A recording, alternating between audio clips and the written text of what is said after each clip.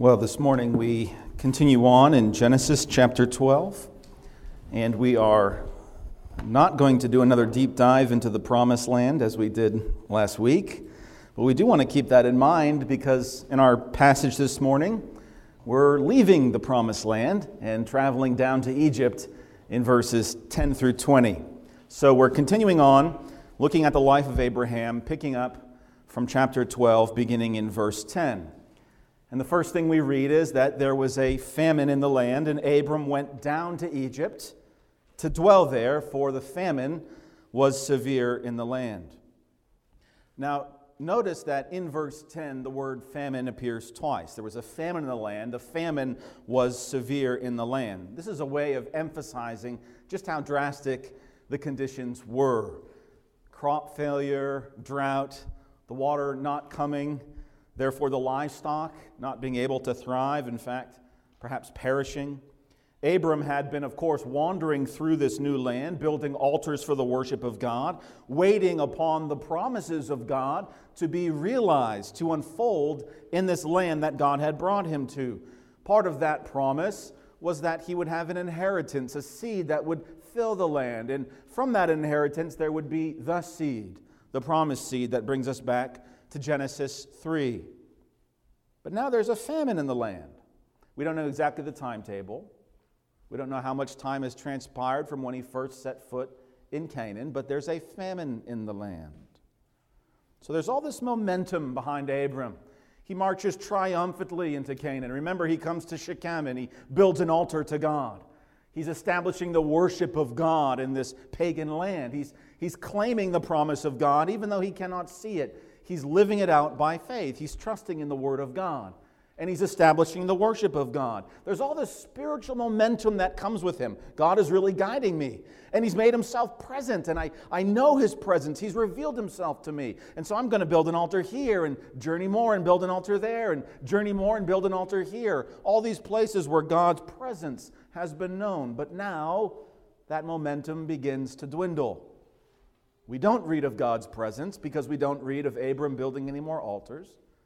We don't see God's blessing because the land is now barren. And so the blessing of God doesn't really seem to be coming to fruition. Quite literally, it's drying up and withering away. Perhaps then Abram is beginning to look at God's promises as though they're not going to hold true. Here I am in this land and I had all this momentum and things were going well, but now I don't even know how I can stay in this land. Now there's a famine and it's so severe, I just don't even know how I can continue to sojourn here. And so there's this parallel that we find with Abram, and it's just like Israel. Remember when God had all this momentum as he brought his people Israel out of Egypt, and then he brought them into the desert. And of course there they began to accuse Moses. Have you led us out into the desert to die? There's no food. We at least had food and water back in Egypt. Have you just brought us here to perish? Perhaps that's what some servants in Abram's household were saying. We followed you all the way out of Haran, and you brought us here to this land in the midst of a famine just to die? How could God's promise hold true? Are you sure that God spoke to you? Are you sure that God promised you this? Have you upset God? Has his promise now become void?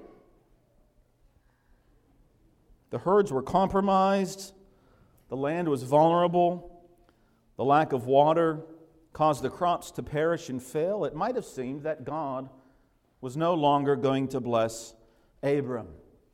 The blessing was about the land and a seed within the land, and through that an inheritance. And it seems that because of this famine, all of that has gone up in smoke. And so what does Abram do? We read, Abram went down to Egypt to dwell there. Now remember that God's promise, as we've been working our way through Genesis, God's promise has been resting on the line of Shem after Noah, right? God wipes away the world and its wickedness due to sin, and then he promises through Noah that his promise will be fulfilled in the line of Shem. Remember the cursed son of Ham. Well, the second son of this cursed Ham, his name is Mitzrayim, and that's where Abram goes to dwell. He goes to dwell in Mitzrayim, or what we translate as Egypt. So you literally have the promised son in the promised line of Shem with a promised inheritance, and It's gone. There's no fruition. There's a famine. He has to go to the son of the cursed Ham, into this land of the son of Ham, the inheritance of Ham. That's where he has to travel down.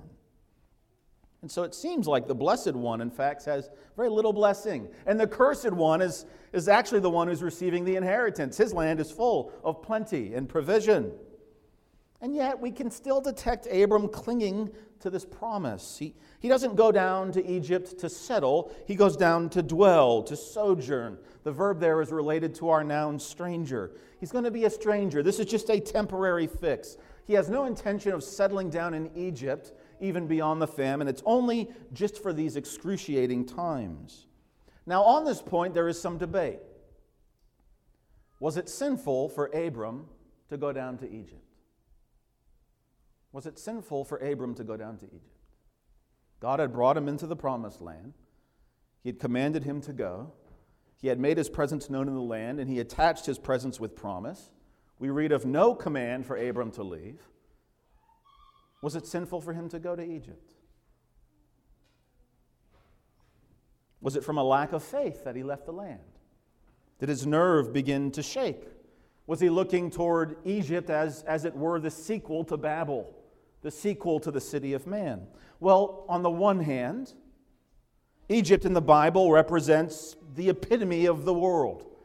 This is the next stage in the successive stages of the serpent kingdom. In other words, this is the city of man. This is the Babel. This is man's answer, man's way of managing God's curse on the world. This is the consummate evil empire, as it were. And if that's not true now, it will only become true as the story of Israel unfolds toward Exodus. And so, as F.B. Meyer points out, in the figurative language of Scripture, Egypt stands for alliance with the world, depending upon the arm of flesh, not upon the arm of the Lord. Under different circumstances in the history of Israel, we read, for instance, in Isaiah 31, this rebuke of Israel for turning to Egypt. Woe to those who go down to Egypt for help. Do you notice that phrase? Woe to those who go down to Egypt for help. Just like Abraham went down to Egypt for help. And rely on horses, who trust in chariots because they're many, and in horsemen because they're very strong, who do not look to the Holy One of Israel, nor seek the Lord. Now the Egyptians are men, Isaiah says, and not God. Their horses are flesh, not spirit. When the Lord stretches out his hand, both he who helps will fall, and he who is helped will fall down. They will perish together.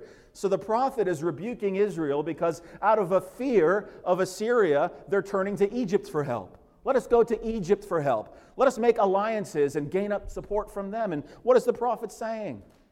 The Egyptians are not God. Their chariots are not spirit. If you go down to them for help, I'm going to cause calamity on both of you. And historically, that's exactly what happened. Egypt was crushed as Babylon crushed over Assyria and the kingdom of Israel and Egypt itself. So this is on the one hand. On the other hand, there are times when God, in fact, calls his people to go down to Egypt. We see this later on in Genesis with Jacob and his family. There's a famine in the land again. And because of the story of Joseph, this very fascinating story that some year we're going to get to, maybe next year, he's right under Pharaoh in Egypt. He's the second in command. And because of the visions that God has blessed him with, he's able to put aside food for this tremendous famine that has struck the land again. And so God actually commands Jacob, go down to Egypt in a night vision. We read that in Genesis 46. I am God, the God of your father. Do not fear to go down to Egypt, because I'm going to make you a great nation there. And look at this is the beauty of God's command. I will go down with you to Egypt, and I will surely bring you up again. So here you have a command of God to go down to Egypt in a time of famine. In fact, God says, I will be with you as you go. Now we move forward to the days of Jesus. In the ministry of Jesus, we find Herod. He is the Pharaoh, I guess, of the first century, and he wants to crush the promised seed, of God. He wants to eliminate any threat to his power and his throne. And so you have what's famously called the massacre of the innocents. In Matthew 2:13, Joseph is warned of this. When they had departed, behold, an angel of the Lord appeared to Joseph in a dream, saying, "Arise, take the young child with his mother, flee to Egypt. Stay there until I bring you word." You see, go to Egypt. Seek help, seek shelter in Egypt. So here's this other argument, right? On the one hand, woe to those who go down to Egypt. On the other, go to Egypt and do not fear to go to Egypt. So was it a sin for Abram to go down to Egypt? Well, in my opinion, based on the narrative so far, I think yes, it was.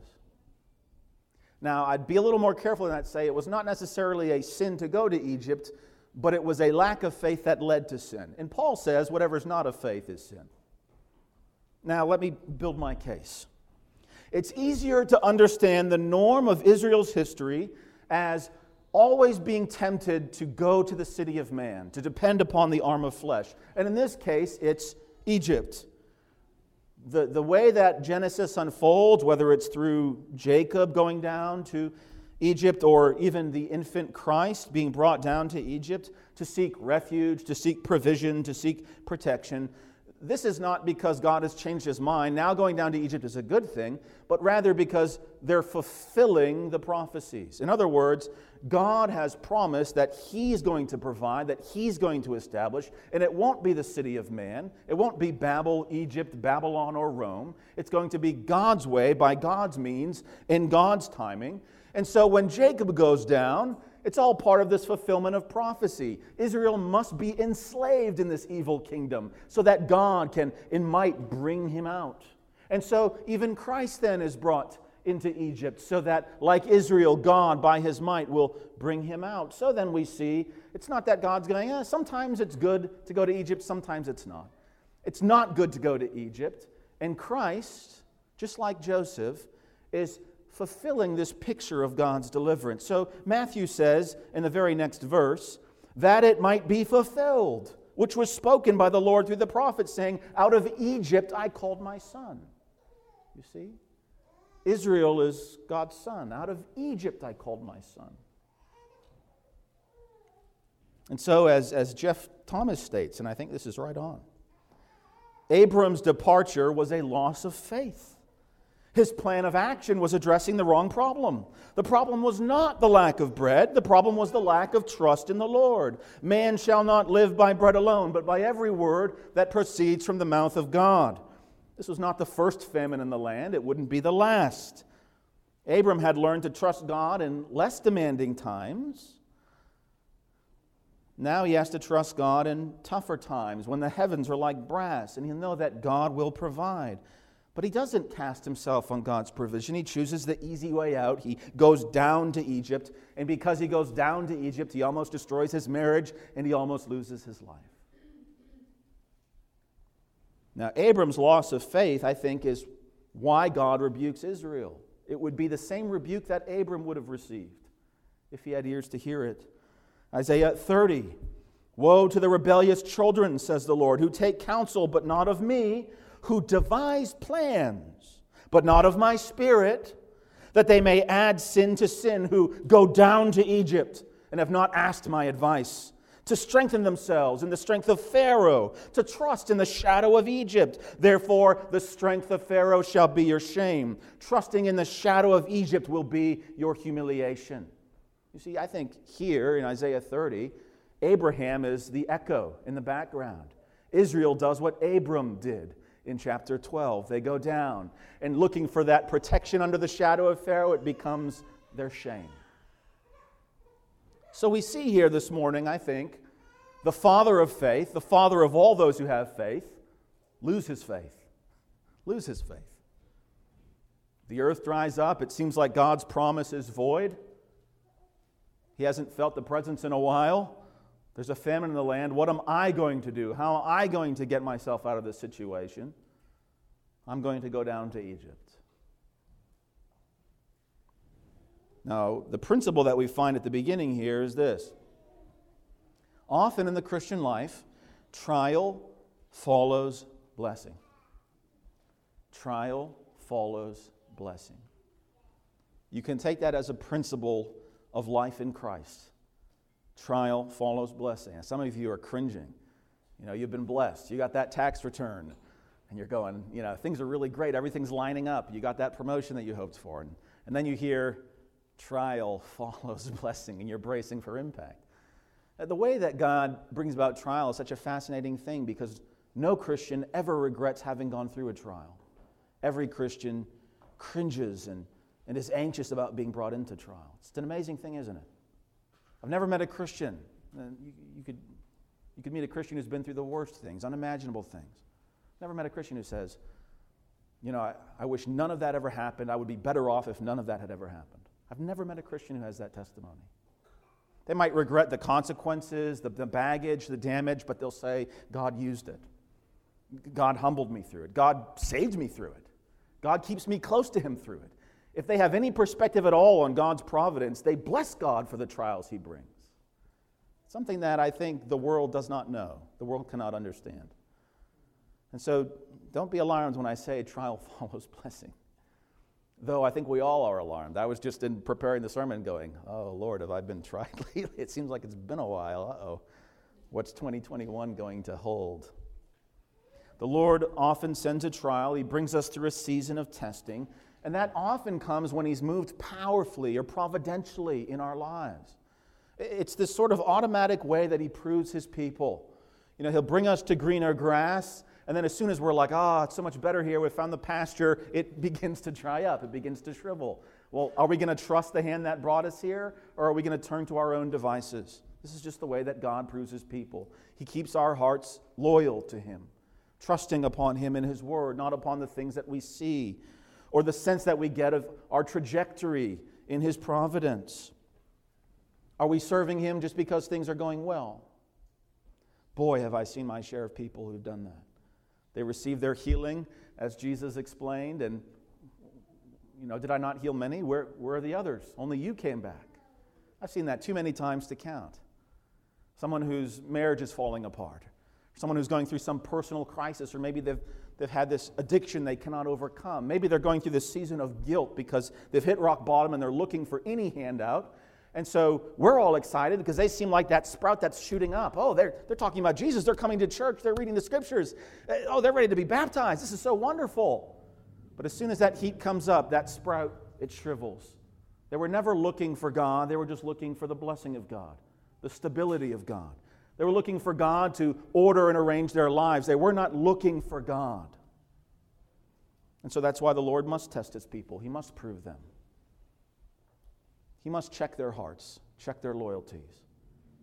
He must strip away those things that they're depending upon until they find their all in Him. He does this so faithfully in our lives. He tests His people. What does the accuser constantly ask? Does Job fear God for nothing? Right? Of course Job is following you. Of course he's doing morning and evening sacrifice. Look at how much you patted this guy. He's got the life. Job doesn't fear you. He just doesn't want to lose the blessings he has. Does Job fear God for nothing? And so trial follows blessing. Sometimes, for this very reason, we're tempted to think that trial has come because we've sinned or because God is angry with us. Now, that may be the case. It may be that trial has come because you're being disciplined. You're being chastised. God is rebuking you, and so He's brought some trial, some hardship into your life that you'll be brought low and turn to Him in repentance. Certainly, He disciplines the ones that He loves, like any good parent. But what we can infer from the story of Job, and what we see here in Genesis 12, I'm convinced, is that God brings trial in order to prove His people, and as He proves His people, He's pruning His people. That's what Jesus says in John 15. I'm the true vine. My Father is the vine dresser. Every branch in me that does not bear fruit, He takes away. But every branch that bears fruit, He prunes, that it may bear more fruit. Now notice the logic of this statement here. You would think He's pruning you because you have a lack of fruit in your life. I've just been amiss lately. I've been far from God, to be honest. Sometimes I think I'm just praying to myself out loud. I'm distant from the Lord. No wonder he's going to start pruning me. Well, you haven't understood what Jesus just said. Every branch that bears fruit, he prunes. Do you see? So who does he prune? Things are really connecting for me. I really feel closer to God than ever. I just feel like he's been moving in my life and in my family lately. I feel closer to God than I ever have before. Bring out the shears. It's time for some pruning. God is going to make you even more fruitful. He prunes the branches that bear fruit. Do you see? Sometimes it's not the lack of fruit that brings trial into the Christian's life. It's in fact the presence of fruit. It's the abundance of fruit. And I hope that's an encouragement. If perhaps someone here is in that season of trial and you're tempted to think, because the accuser never stops accusing, well, of course this has come. Look how fickle you've been. Look how wayward you've been. Look how cold you've been. Look how rebellious you've been. Of course he's brought this trial into your life. It may be that you were exhibiting such fruit that the vine dresser decided to prune you. Every branch that is fruitful, God cuts. He brings a trial. He brings a test. He brings that furnace of affliction. But he's present in the midst of it. And his goal is good. It's to make you more fruitful, more joyous, more humble, more close. And this is what God is seeking to do in Abram's life. Abram has been trusting God. By faith, he left Haran, and now he's dwelling as a sojourner, living by the promise of God in this land of Canaan. And yet, he still has this dependence upon the flesh. He still has these ways of scheming and manipulating, as we'll see in a few verses. He's still very self-reliant, and he still has a fear of man. Who wouldn't, given his situation? He's been cut off from his community and his support network. He has no friends, no relatives outside of those dwelling in his tents. No wonder he feels vulnerable to the Canaanites and to the Egyptians. All these old attitudes God is going to prune away so that Abram can be made more faithful. And we're going to see that as the chapters unfold. And so we read the predicament. As Abram is traveling down to Egypt, turning as it were to depend upon the arm of flesh, not seeking or beseeching the Lord, it came to pass as he's closing into Egypt. You can imagine his mind going back and forth. I'm just going to trust the Lord. I'm just going to trust the Lord. And he starts seeing the towers and the buildings and the cities, and he sees the smoke and the smells from afar, and his fears get the best of him. And he turns to his wife and says, "Indeed, I know you're a woman of beautiful countenance." Let's just pause there for a moment. There was a rabbinical commentary. It's amazing how much material the rabbis have on Genesis 12 and on Sarai's beauty and what's taking place here with Pharaoh and his household. There's a rabbinical commentary, what you'd call a midrash, sort of an elaboration or an exposition. And a lot of times these rabbinical commentaries, they lay hold of Jewish legends. And there's a Jewish legend from this midrash on Genesis, a midrash Genesis Rabbah, rabbinical commentary on Genesis. And this is what it states about Sarai's beauty. It came to pass when Abram was coming into Egypt, where was Sarah? He had put her in a box and locked her in it. Not exactly husband of the year. When he came to the customs house, the official demanded, "Pay the custom due." "I will pay," he replied. "You carry garments in the box?" "I will pay the dues on garments," he said. "You're carrying silks," he asserted. "I'll pay on silks." "You're carrying precious stones." "I will pay on precious stones." Now the customs official's going, "What in the world do you have in this box?" "It's imperative that you open it." You see, he keeps raising the stakes. "Open it to prove it to me unless you want to pay more." "It's imperative that you open it so we can see what it contains." And as soon as he opened it, Egypt was illumined with her radiance. So the rabbis said Sarai was more beautiful than Eve. If we're going to be a little cruel to the Egyptian women, they said that Sarai's beauty made all the Egyptian wives look like monkeys. So there you have it. Now, that seems to be more legend than truth. I'm sure there were fair daughters in Egypt, and I don't think Sarai is that renowned, but she would have been different, and that would have been exotic, and we can understand why Pharaoh would desire to have her in his royal harem. But look at Abram's complaint, verse 12. "It will happen. When the Egyptians see you, they'll say, 'This is his wife,' and they're going to kill me, but they'll let you live." So this is what's bouncing around in Abram's mind. They're going to kill me. They're going to take her. They're going to want to marry her. She's beautiful, and they're just going to kill me. They're just going to off me. I'm just a stranger. They could care less. The Egyptians seem to be willing to murder rather than commit adultery. This is a pretty common thing. We saw it with David and Bathsheba, didn't we? Murder first and then take what you want. This is sort of the way of rulers, the way of kings. The later historian Josephus, who's commenting on the Egyptians, said they were so full of desire for women, they became wild with passion. And this is Abram's fear. They're going to become wild with passion for my wife. They're just going to kill me and marry her, and that's that. Now, what happened to the faith of Abram? What happened to the faith of Abram? It was rock solid when he was at the great tree of Shechem, building an altar over against the shrines to false gods. It was rock solid when God's presence was there. But all it took was a famine. And now, leaving that land of promise and going into just depending on himself, how am I going to get out of this one? What am I going to do? This is what's going to happen to me. We know how the Egyptians are, and this is what they're going to do to me. Sarah, you have to help me out. Notice how he frames his thoughts. Therefore, it will happen when the Egyptians see you. They will say, this is his wife. They will kill me. These are all absolute actions. They will do this. They will say this. This will happen. Do you notice how his whole mind frame has shifted away from the promises of God? It will happen. They will say this. They will kill me. That's contradicting how God gave his promises to Abram. I will take you. I will give you. I will bless you. Do you see? It's in direct contradiction to God. He's replacing God's I will promises with his fearful thoughts of they will, they will, they will. God's concrete promises have been ignored, and things that haven't even happened yet are made concrete in his mind. This is what will happen to me. Abram is allowing his anxiety to become a prophecy. This is what's going to happen. His anxiety has become a false prophet, and he's heeding that false prophet's voice. Verse 13, please say you're my sister, that it may be well with me for your sake, and that I may live because of you.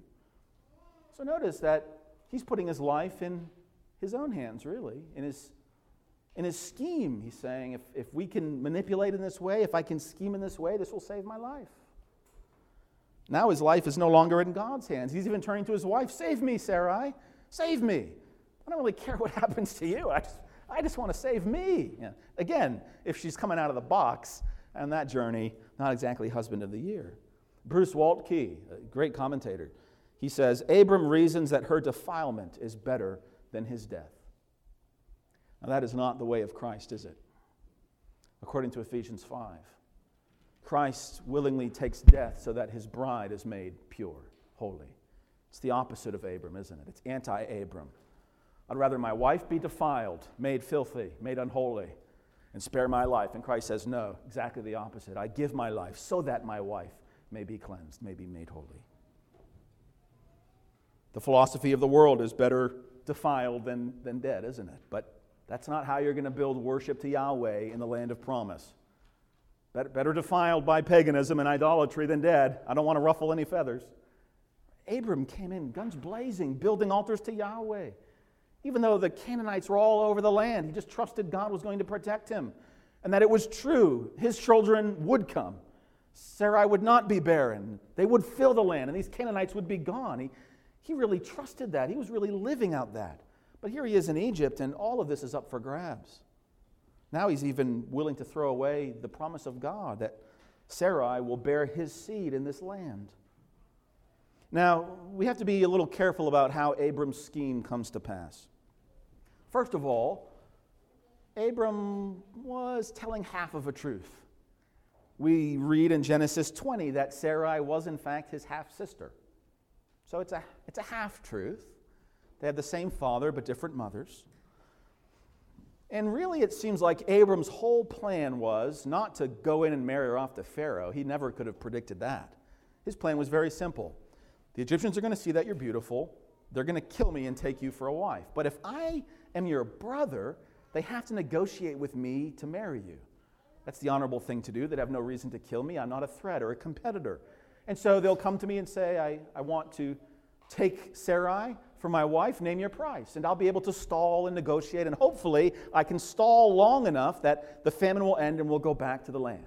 That seems to be his plan. We see this, for instance, with Laban. Laban is Rebekah's brother, but the negotiation for the marriage takes place between Laban. But as we'll see, this little plan that was so carefully devised goes up in smoke.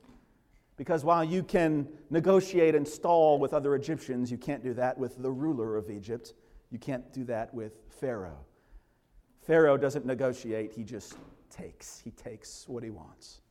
In this case, he wants Sarai. And so Abram's plan, before he can even react, goes up in smoke. Verse 14 and 15. So it was, when Abram came into Egypt, that the Egyptians saw the woman, that she was very beautiful. The princes of Pharaoh also saw her and commended her to Pharaoh.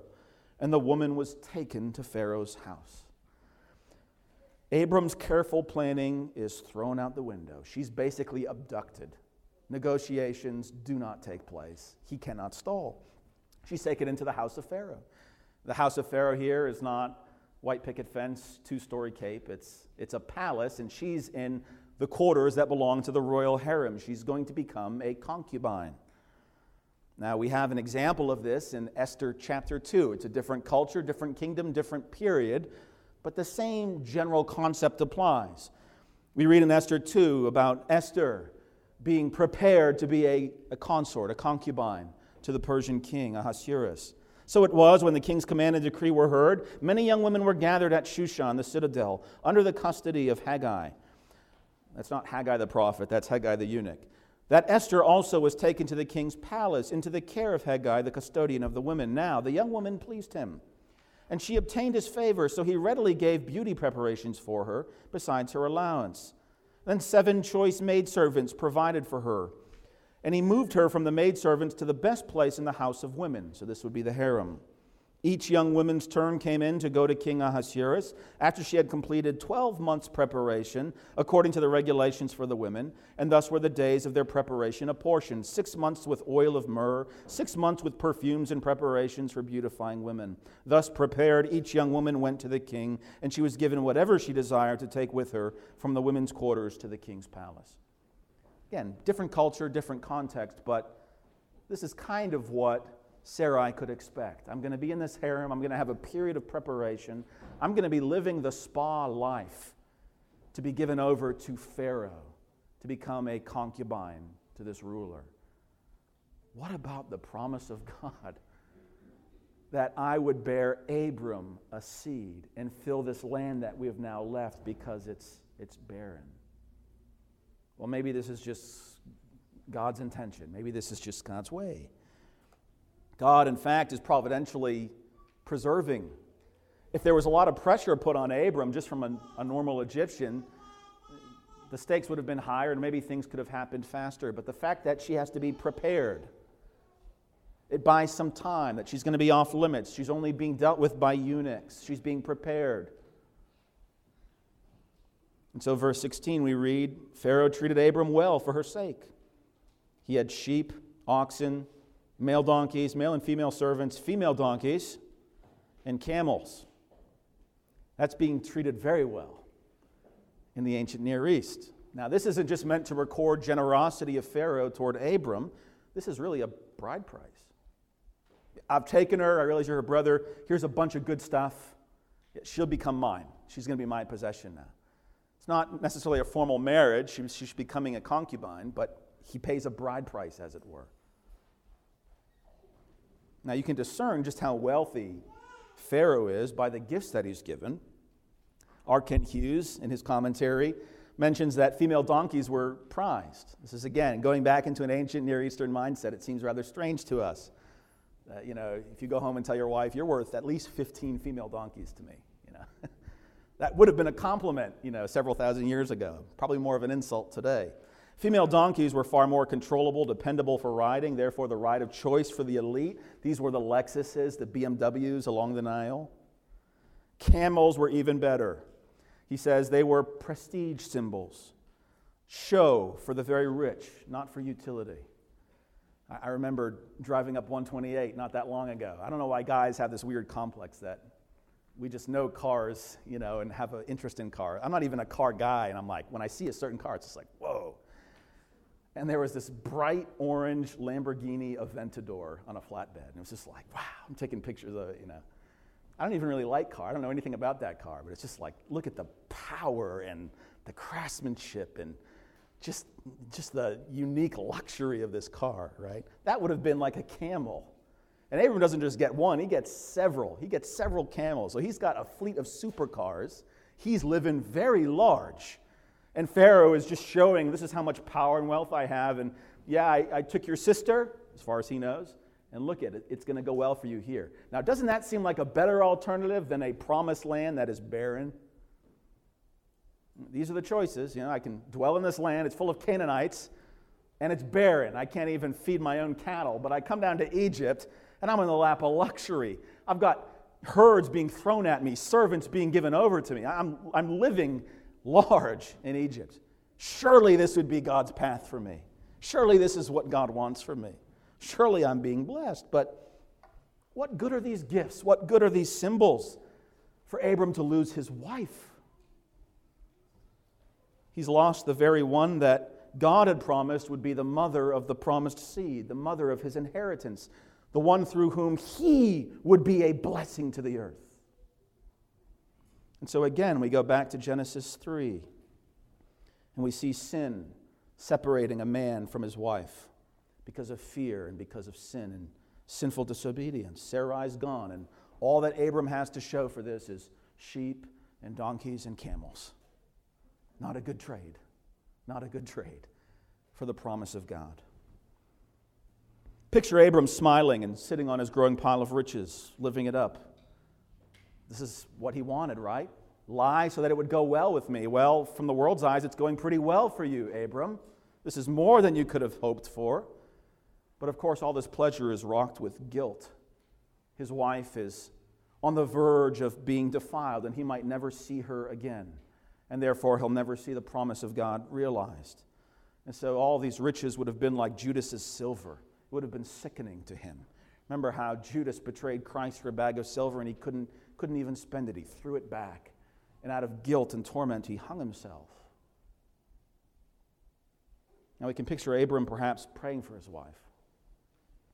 That's always a difficult situation. You're in sin, you're sinning, and you're praying for God to help you out of your sin. What he doesn't do is he doesn't repent. If he's repenting to the Lord, he certainly doesn't repent to Pharaoh. He doesn't say, it's all been a lie, it's all been a scam, please don't do this, please. This is my wife. Punish me, send me away, just please do not do this. He doesn't repent.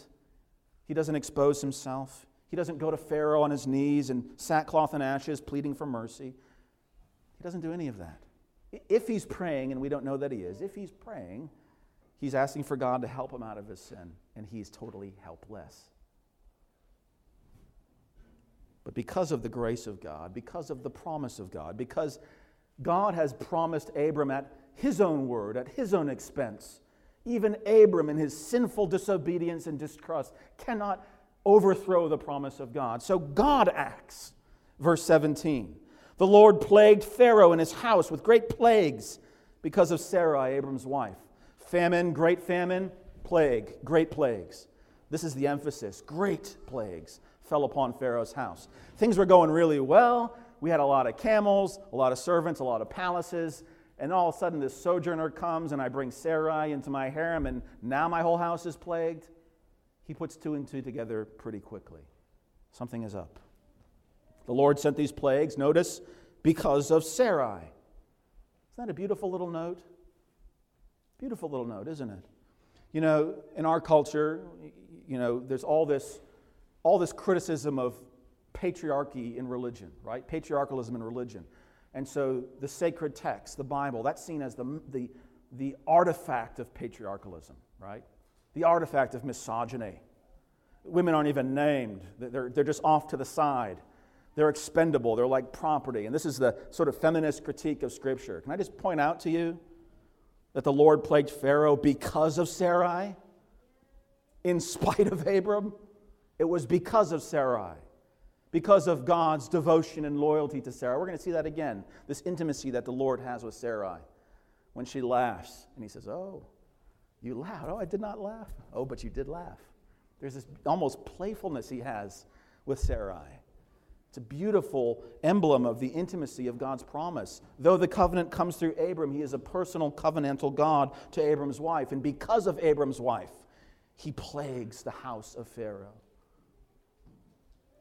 Now, if you look at the comparison between what we began Genesis 12 with, it seems like Abram is all action, all trust in the Lord. God calls Abram, Abram goes. He goes into the promised lands. He builds altars. But what's happening in the second half? His faith is completely gone. He's concocting a scheme on his own. He's getting rich now, and it's been the worst possible disaster, and God has come to the rescue. Verse 18 and 19. Pharaoh called Abram and said, "What is this you have done to me? Why did you not tell me she was your wife? Why did you say, 'She's my sister'? I might have taken her as my wife. Now, therefore, here is your wife. Take her. Go your way." You know, it's sad when a child of God is rebuked by a child of the world. Abram was supposed to be the one that would bring the nations to the light of the knowledge of God. And here Pharaoh is acting more justly than him. Pharaoh has more integrity than him. We know, as we will see, this is unfortunately only part one of Abram's deception in regards to a mighty ruler and Sarai, his wife. We'll see that it wasn't Pharaoh's integrity in his own heart, but it was rather God who restrained him. But it's sad. Abram was meant to be this light to the nations and a blessing to the earth. And here he's being rebuked by the pagan ruler of Ham's kingdom. Talk about going down to Egypt. He's the one man that God chose to be a blessing to the earth, but because of his disobedience, he's being humbled. He's being rebuked by Pharaoh. And look at the language here. What have you done? Does that sound familiar to you? Does that sound like something we've seen in Genesis? We have this echo of the Garden of Eden, don't we? They saw that Sarai was beautiful. They saw her and they took her. And when all of this is exposed, Pharaoh becomes almost godlike in this narrative. What is this you have done? He's searching out Abram, who's meant to be this next Adam, meant to be the son of God, as it were. What is this you've done? So we see this great fall, the fall of Abram, the collapse of Abram. And if we had all this hope that he was going to be the one, it's dashed here. What is this you've done? Now he's fallen too. Now he's fallen too. So Pharaoh commanded his men concerning him, and they sent him away with his wife and all that he had. There's this little redemptive uptick in verse 20, this little echo. Sent him away with all that he had. What we understand is with all that was given to him. Right? All that he had was all the things that were given to him. How much had he lost because of the famine?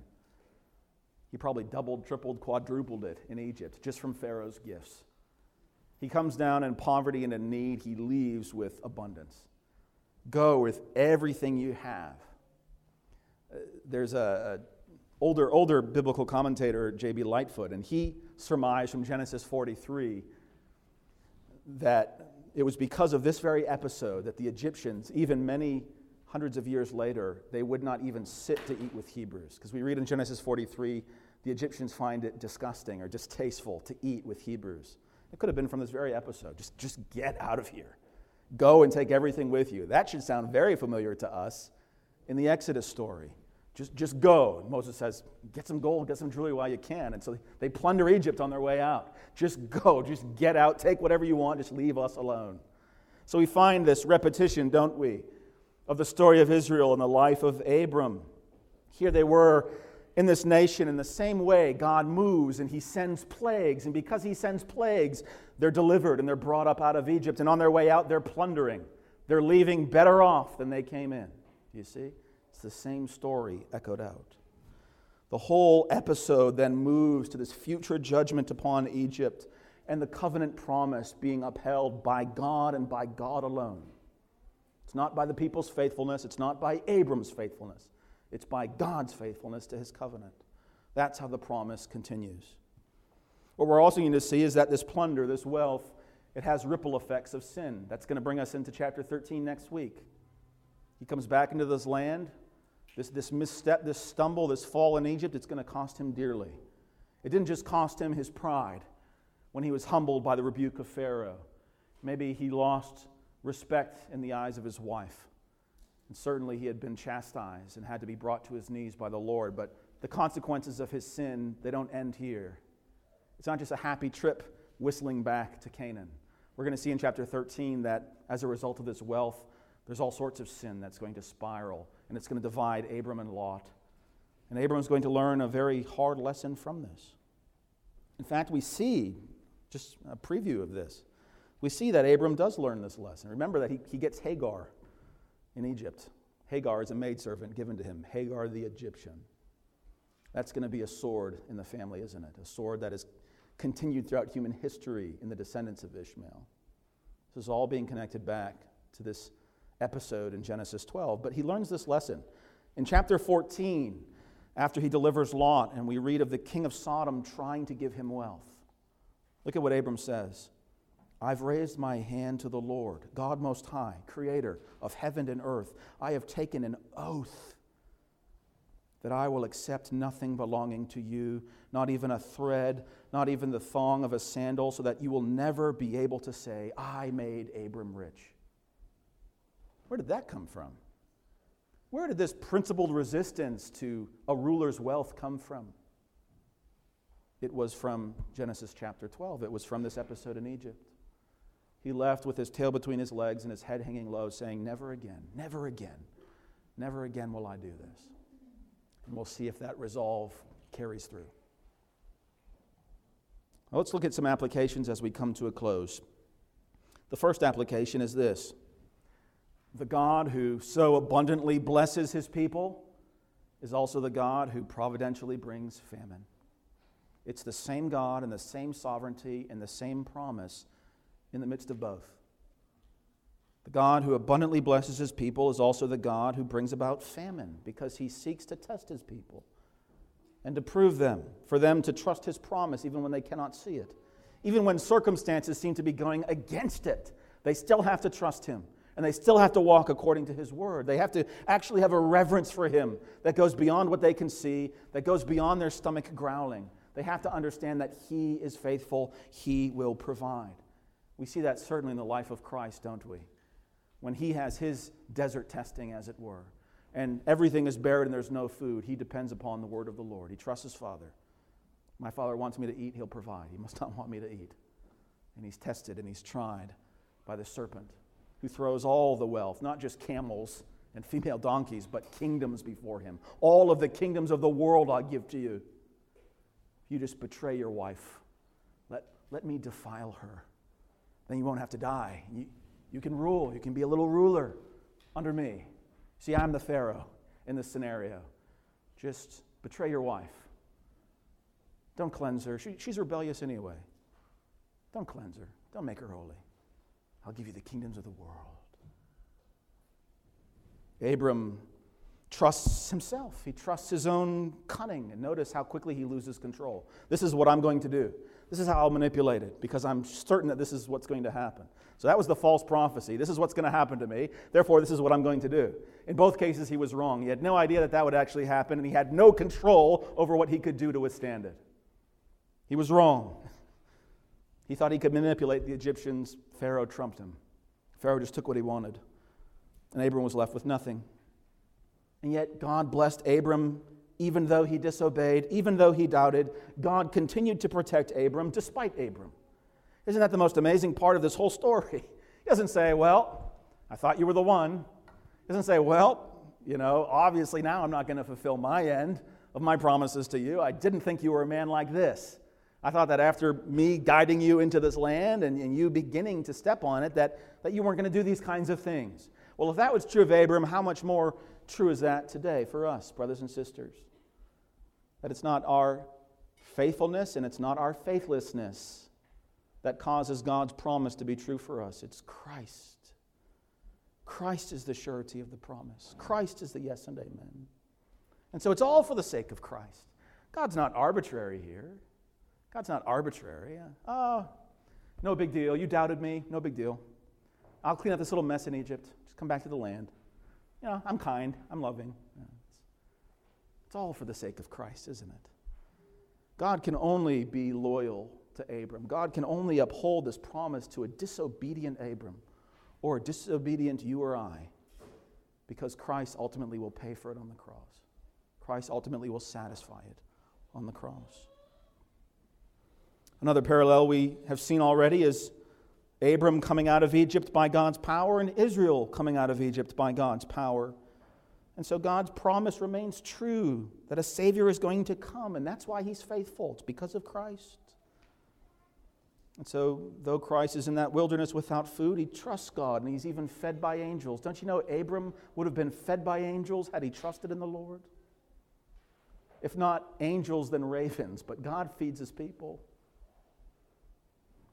And so we have to ask the question, what about us, and what about our great men and great women, exemplars of the faith, and they fall like Abram fell, and we ask, if they fell, is there any hope for someone like me? I was daydreaming about being a Christian like them, and they fell, and so what possible hope is there for me? And again, God allows these falls so that we don't trust on ourselves.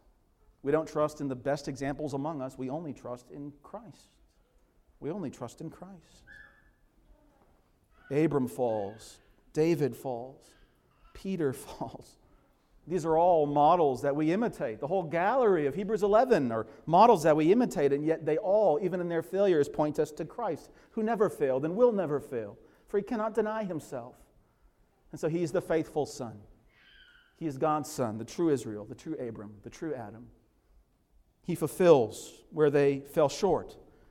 And this is meant to be an encouragement to us that we fix our eyes on Christ. And that prevents us from doubting and straying down into Egypt. It also, when we're in the midst of Egypt, gives us every hope and confidence to be delivered from it, to be brought forth again by the word of the Lord.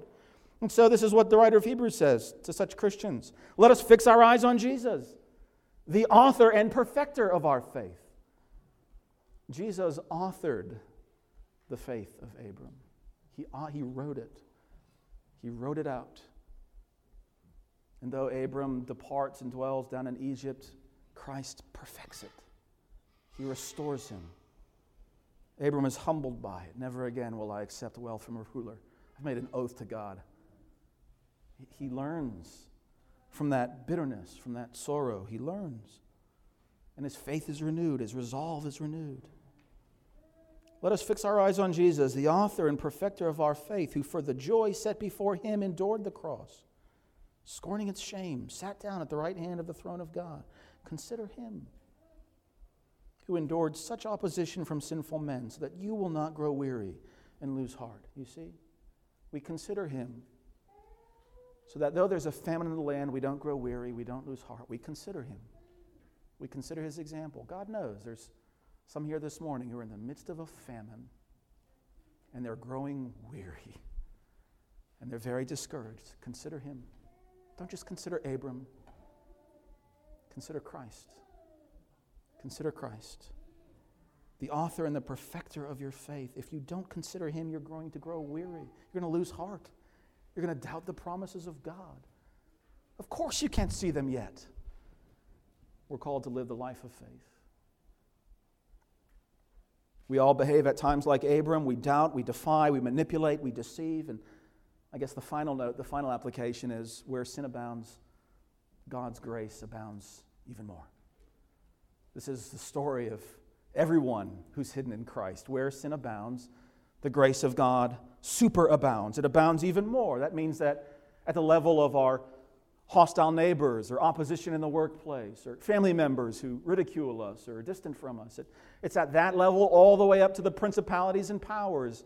Wherever opposition and hostility are and wherever personal sin abounds, God's grace superabounds in the lives of His people.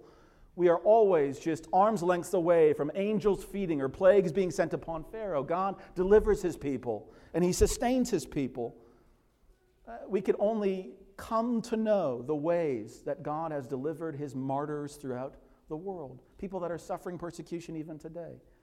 We don't hear their stories, but someday we will. We'll sit 3 trillion years into the future in a new heavens and new earth and share the stories of God's deliverance, of His grace, of similar stories just like Genesis 12.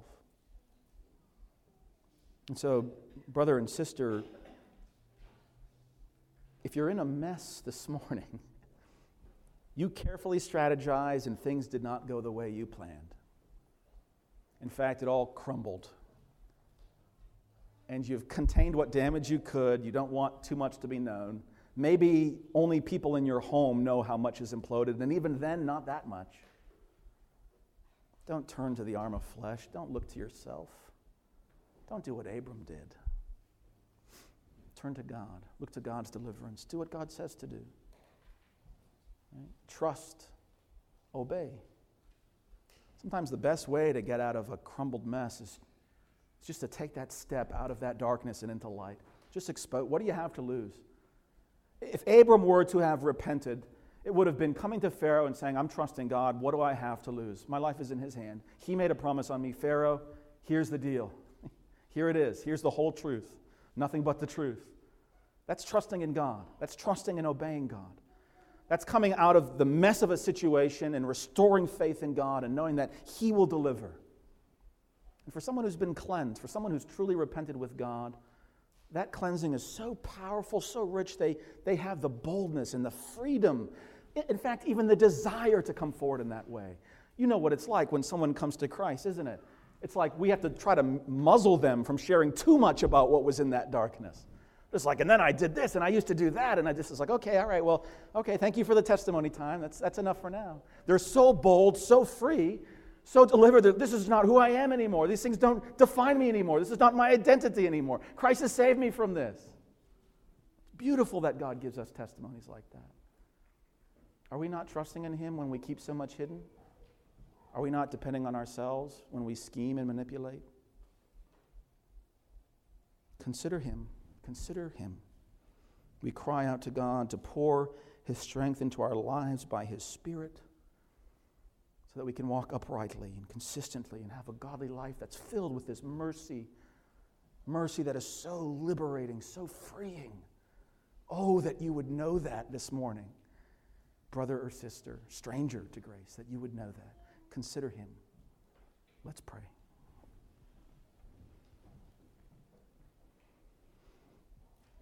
Father, we thank You for Your word. We thank You for Your promises, which are sure, even when we are unsure, unstable, full of doubt, fickle, plagued by anxieties that we take to be prophecies, plagued by a desire to be protected, even if the way is through disobedience, plagued, Lord, by a dependence and a self-reliance and a pursuit of comfort, rather than by the light and the joy and the freedom that comes from knowing You and seeking You.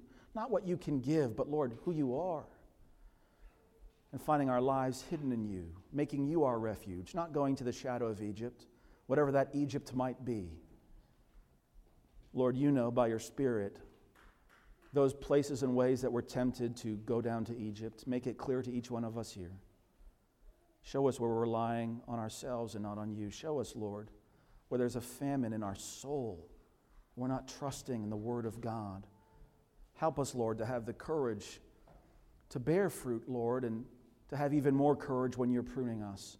Help us to shine through the trials and tests that You bring, not because we're capable in and of ourselves, but because we cling to Christ through it all as He bears us through.